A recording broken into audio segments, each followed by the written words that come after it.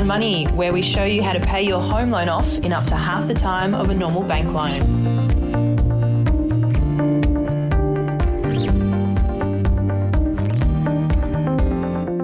Welcome to the Crown Money podcast. My name is Jessie Edge, money expert here at Crown Money, and I'm joined by CEO and money master, Scott Parry. Howdy doodly, good neighbour.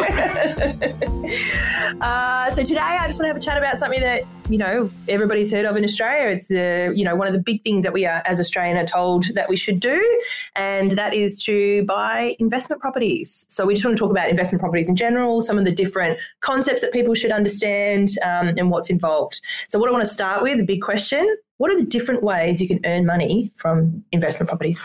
So with a property, you're obviously wanting to look at either capital growth or cash flow. It's very rare that you get both. You're not going to get a positive cash flow property. With rates so low, it's actually quite reasonable right now, but rates aren't going to stay this low forever. The average interest rate in Australia over the whole history of interest rates is about 6.5%. Today, they're very, very low. And so that positive cash flow is very realistic, but it's not going to be forever. So you're looking to buy a property that's going to give you A, cash flow, or B, capital growth. And so they're two very different things. And when you've got your investment strategy, you have to look at what are you aiming to achieve. When you're looking at buying an investment property, you can do the buy hold strategy. And what we're going to do is we're going to tell you over the last 16 years and assessing over 6,234 families and their investment property options, what they've done, their strategies, what we've learned to do, but more importantly, what we've learned not to do. And that's what we want to teach you here today. So let's look at a buy and hold strategy. I'm a investor. I buy a home, it's established, and I put it on interest only. I put my tenant in and I set and forget. With that buy and hold strategy, you're hoping for capital growth. And so with that, over the long term, no doubt it will grow, but it's something where it could go down before it goes up. It could go sideways. You could be buying a property which doesn't grow for 7 years, and then all of a sudden it gets some growth over 2 or 3 years, which is normally the case. Properties you really only grow for about 2 or 3 years out of the 10. The rest of the sort of 7 or so years, they're going sideways or maybe even a little bit down. So buy and hold. That strategy, it's okay for your first one, but once you start getting more than one property, you really want to start to get a bit more advanced. The next sort of strategy to make some money off an investment property is to buy a fixer-upper, or buy something where you can add value to it. So this is where you buy a house where you could potentially do a renovation to it. The key areas to renovate on a property to make sure you actually utilize, for every dollar you spend, you get $2 back in value, the kitchens, the bathrooms, landscaping, and painting. Those are the 4 areas you should focus on. Anywhere else where you're spending money, you're probably not going to get the value back. And what's the point in putting money into a property if you're not going to get the value back? So that's the reno, the fixer-upper, where you're buying something which just needs a little bit of TLC. I mean, some clients have bought a property, done a TLC, and then sold it later that year and have made $50,000 to $100,000 just because it looks visually a lot more appealing than what it was when they first bought it. So not a bad strategy there. A lot better than to buy and hold because you're adding value to it and you're actually controlling that. You have control over it. You're not waiting for something to happen in the market. Yep. Exactly. The next one is really where you want to manufacture equity. Okay, so when we talk about manufacturing equity, that's buying something on a lot bigger block of land, which you can potentially subdivide in the future. And what a subdivision is where you apply to the council to actually basically split the block in 2 or 3, however many, depending on the size of the block. So a prime example of this is I bought a block in Adelaide for $350,000. It was a corner block. It was on about 800 square metres, and it had an old place on it. I knocked over that old place, got a subdivision approval from the council to put 3 basic units, townhouses on there. And so I actually got 3 blocks from that one purchase, and it cost about $20,000 to $30,000 depending on the council to get that subdivision. So that piece of paper, I've now got 3 blocks. I could sell 3 blocks separately. I decided to build 3 units on there. Each unit cost me $200,000, so it cost me $600,000 for the construction, $350,000 for the original land. So that owed me about $950,000. At the end of that, my whole portfolio was valued at $1.5 million. So it cost me $950,000. I had a $1.5 million valuation. So we made about $500,000 just because we added value and manufactured equity. So now I could sell one of those off, pay off some of the debt on the other 2 units. I could sell them all off. I could keep them all rented out. I've got so many choices and so many options there. So that's manufacturing equity. That's really where you want to get to, especially if you've already got one investment property. That's probably your next step. That really revolves around the strategy of buy as much land as you possibly can. It's the only part of the property that goes up. The building goes down in value. That's called depreciation. The land, the dirt, is what goes up in value.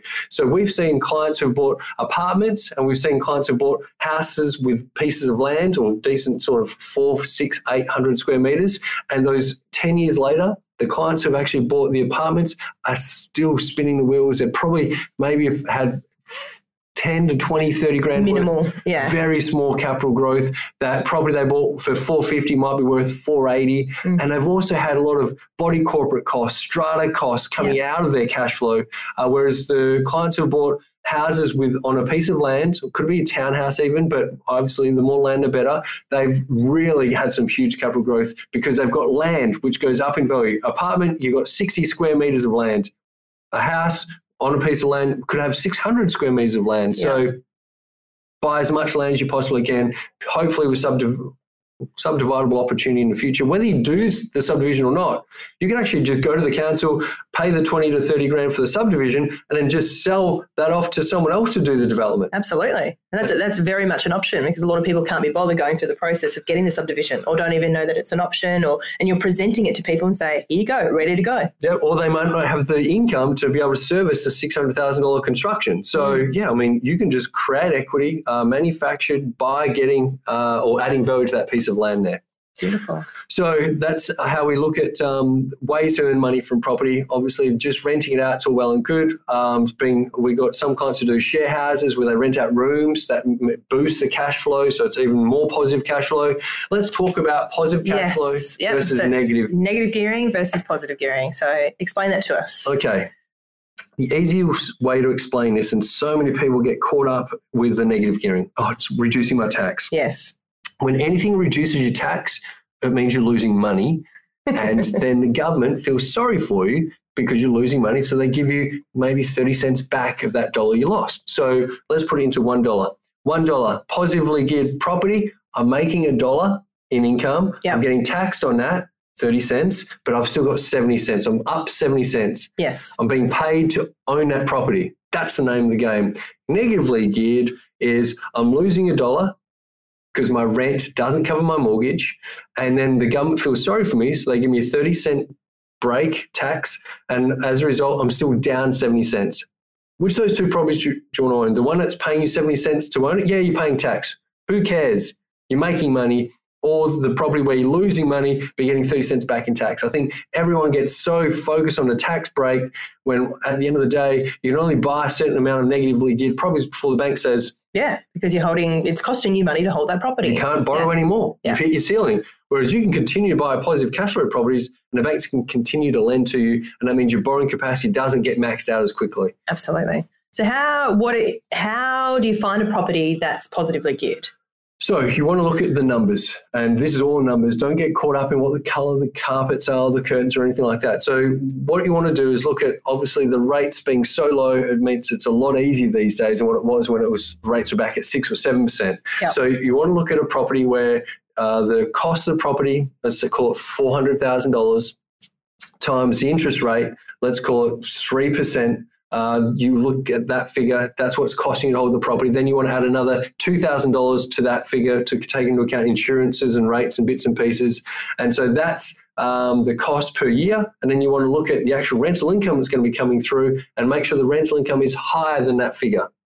So if we want to do the numbers here, 400,000 we can run. And if that $400,000 at 3%, is going to cost us per year $12,000 plus $2,000, so it's 14 grand is the holding cost of a $400,000 property. We need to make sure we're getting more than $14,000 per year in rent, which is around about $270 a week. So as long as that property's renting for more than $270 per week, which it really probably should. I mean, 400 grand house, I'd say it'd be renting for 350 is a ballpark figure. So that means it's positive cash flow. It's paying me to own it, which is great. All well and good when rates are low, but as rates increase, that may not be as positive anymore.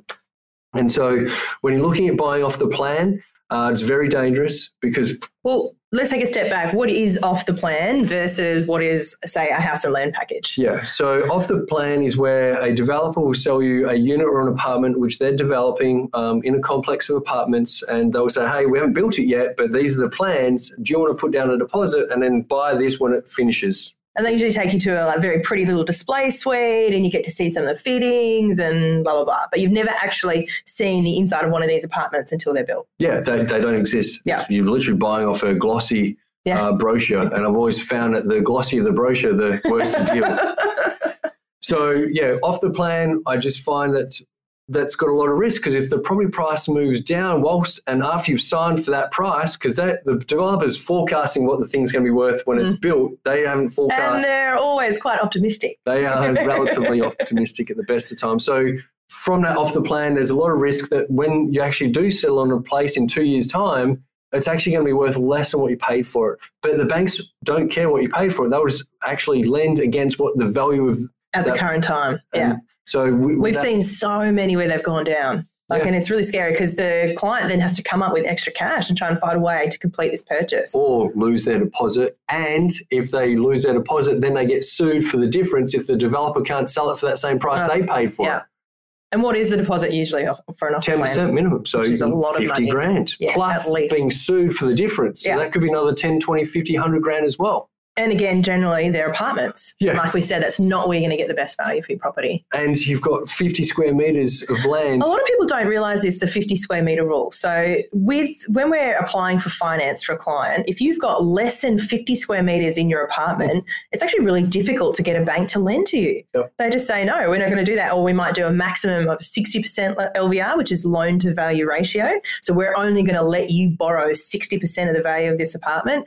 So you've got to think about these things and really just ask yourself, is this good value? And a really great question that I always ask myself when I'm looking at property is, would I be willing to live here? Great question. Is this somewhere where I would like to live? And so you've got to think about space, location, how it feels, how close it is to transport, schools, the city, water, those sort of things. And if you wouldn't be willing to live in it, how can you expect other people to want to live in it as well? So something to think about, definitely. That's such a great strategy is buy what you would like because guess what? Other people like it too. Yeah. Don't buy investment grade stock, which is these boxy little apartments which you'd never live in. Like it's so tight, it's claustrophobic, it's like a jail cell. So don't expect other people to want to buy that off you when you want to sell it one day. And another thing to think about with apartments as well is you are competing against a lot of other apartments in the exact same location. So the likelihood of you getting a tenant that stays in there long term is actually reduced slightly as compared to buying a house or something like that. So it's also about the competition in that particular area for rentals. The competition is one thing. What thing was really not many people take into account is the actual recent market sale. So let's say you've got an apartment complex with 100 apartments in there,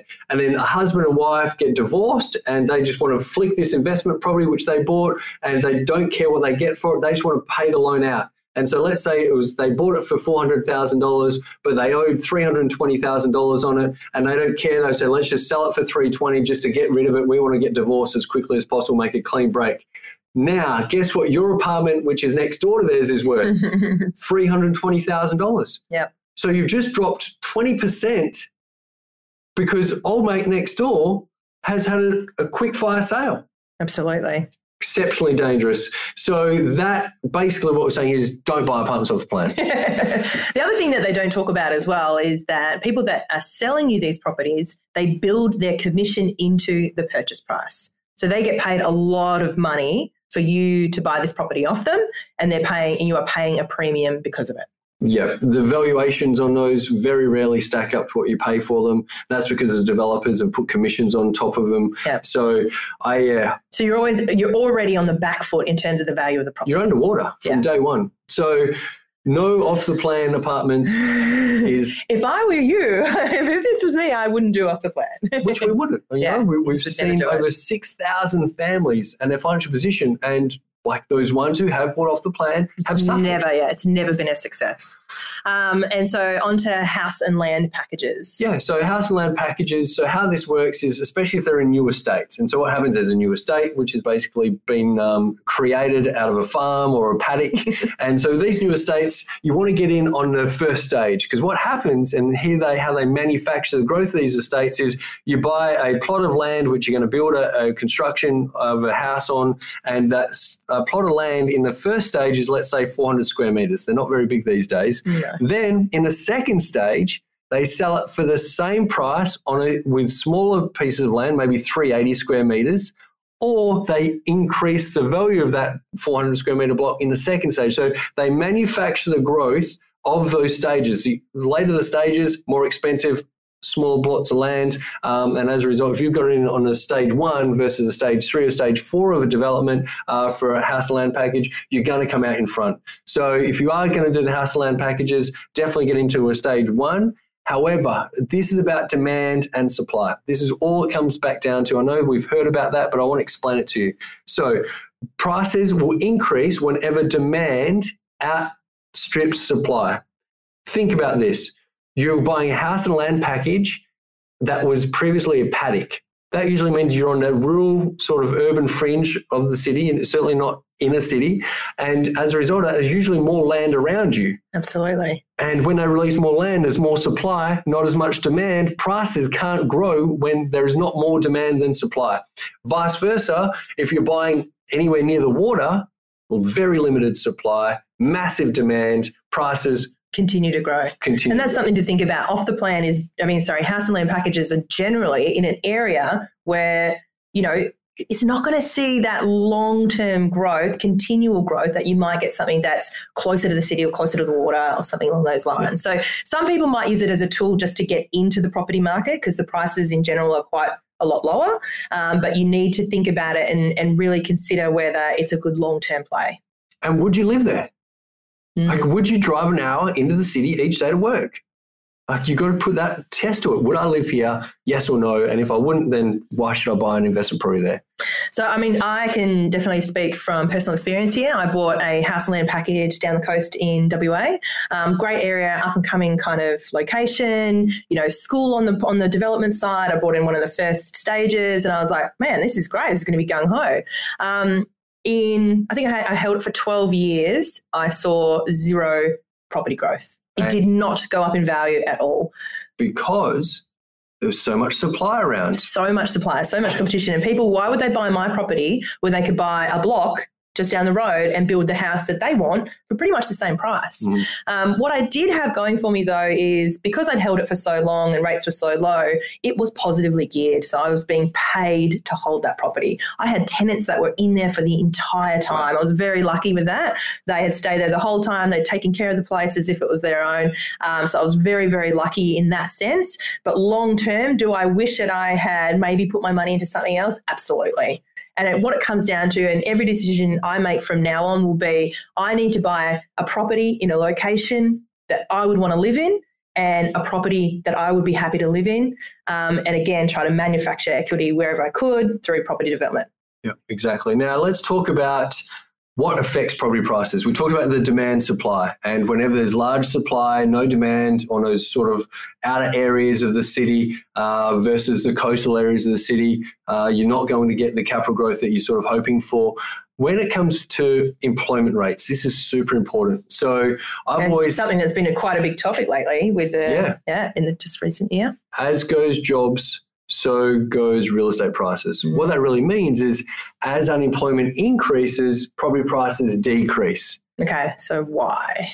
Because if we scale this back, if we have a person who's lost their job, they normally don't have the ability to pay their mortgage, and so they go into arrears, and then from there they'll usually try and sell their property because they can't afford the mortgage. They don't know how long they're going to be if they don't have a buffer, especially. And so put the house up for sale, or more importantly, they've got an investment property. Yeah, it's the investment property that they'll put up for sale. And so you've got people with investment properties, and the first thing they do when they lose their job is sell the investment property to try and reduce. And they're happy to take a loss. Yeah, they just want to reduce outgoings. And so what happens with people as the unemployment grows, we've got more and more property coming onto the market, let's call that supply. and less people being able to borrow because they don't have work. And so then banks start getting a little bit nervous. They start tightening their credit policies, what people's income can borrow that is reduced. They start to look at how much rental income they take when they assess loans. All these other factors taken into account because the banks can see. One thing I've learned in 16 years is the banks are 3 steps ahead of everyone. Whatever the banks are doing, take notice of that because they can see what's happening on the horizon. These guys are the smartest guys in the room. They're making $2.7 million an hour, not accidentally, 45 grand a minute. So these banks tighten up, people can't borrow as much, and all of a sudden things start to head downwards. I mean, they reduce their loan to value ratios. So with the coronavirus, huge unemployment. As a result of that, property prices dropping. Some banks are saying up to 30%, others saying 10%. Bottom line, it's going down. As goes jobs, so goes real estate prices. And so as a result of that, you've got extra supply, no demand because no one's buying because things in the economy are a little bit uncertain. Yep. I mean, we heard some data coming out of those house and land packages, all these first home buyers looking to buy house and land packages, so many of them employed in the hospitality industry, restaurant industry. And as a result of that, coronavirus hit, 60% of them pulled out of their contracts. So they'd said, yeah, I'll buy a house and land. Here's my deposit. 60% of them basically, I'm out. I can't do this. Keep the deposit. Yeah. So that's, again, that whole supply coming onto the market. And I mean, more Airbnbs came onto the rental market. I think 20 or 30% increase in the number of rental properties. And so a huge amount of supply, rents go down as well.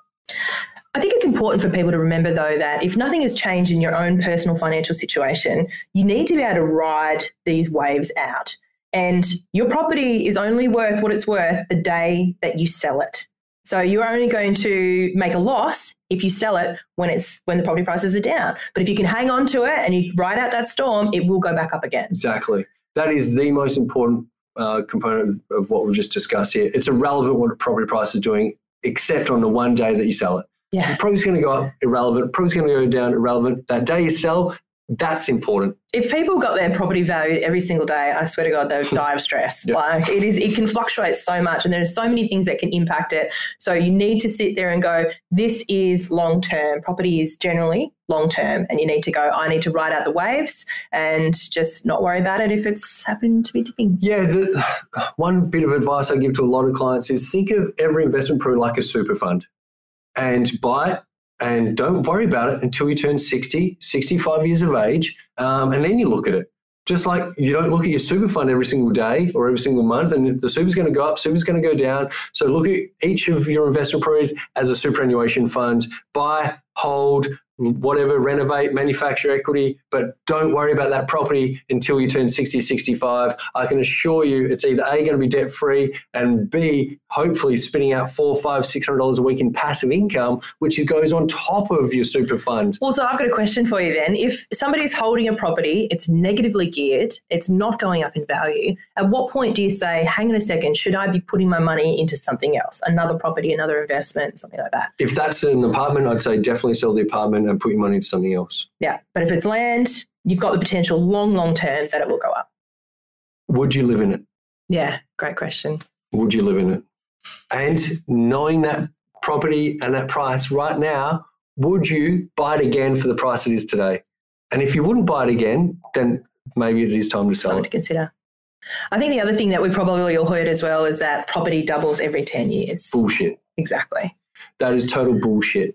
That is what property spruikers, investment property sellers try and tell us it makes the sale very easy. You buy a 400 grand house in 10 years' time, bingo, bango, that's 800. That is not true. I just said that property only goes up 2 or 3 years out of 10. So how can it double if it's only going up 2 or 3 years out of 10? So that is a fable that does not come true. And in the 16 years that we have been doing this every single day of our lives, we have seen that it doesn't come true.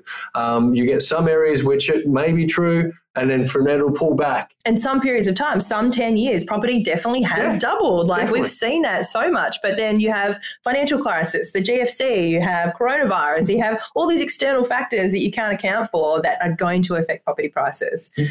Got to take into account as well. So for a property price to double, that means people have got to borrow double the amount. Their incomes don't double every 10 years. And so if your income's not doubling every 10 years, you can't borrow double. And that is the key factor here is that you can only borrow what your income can service, and the banks at this point in time are not going to let you borrow double in 10 years' time on the same or relatively similar income. So property does not value every 10 years. Double every 10 years, yeah. It's going to have 2 or 3 years of growth over the 10-year period. It's going to have some sideways years. It's also going to have some down years. But if you can get a positive cash flow property, which is paying you to own it, where you can manufacture some equity on a big subdividable block. In an area where you want to live. Tick, tick, tick, boom. No.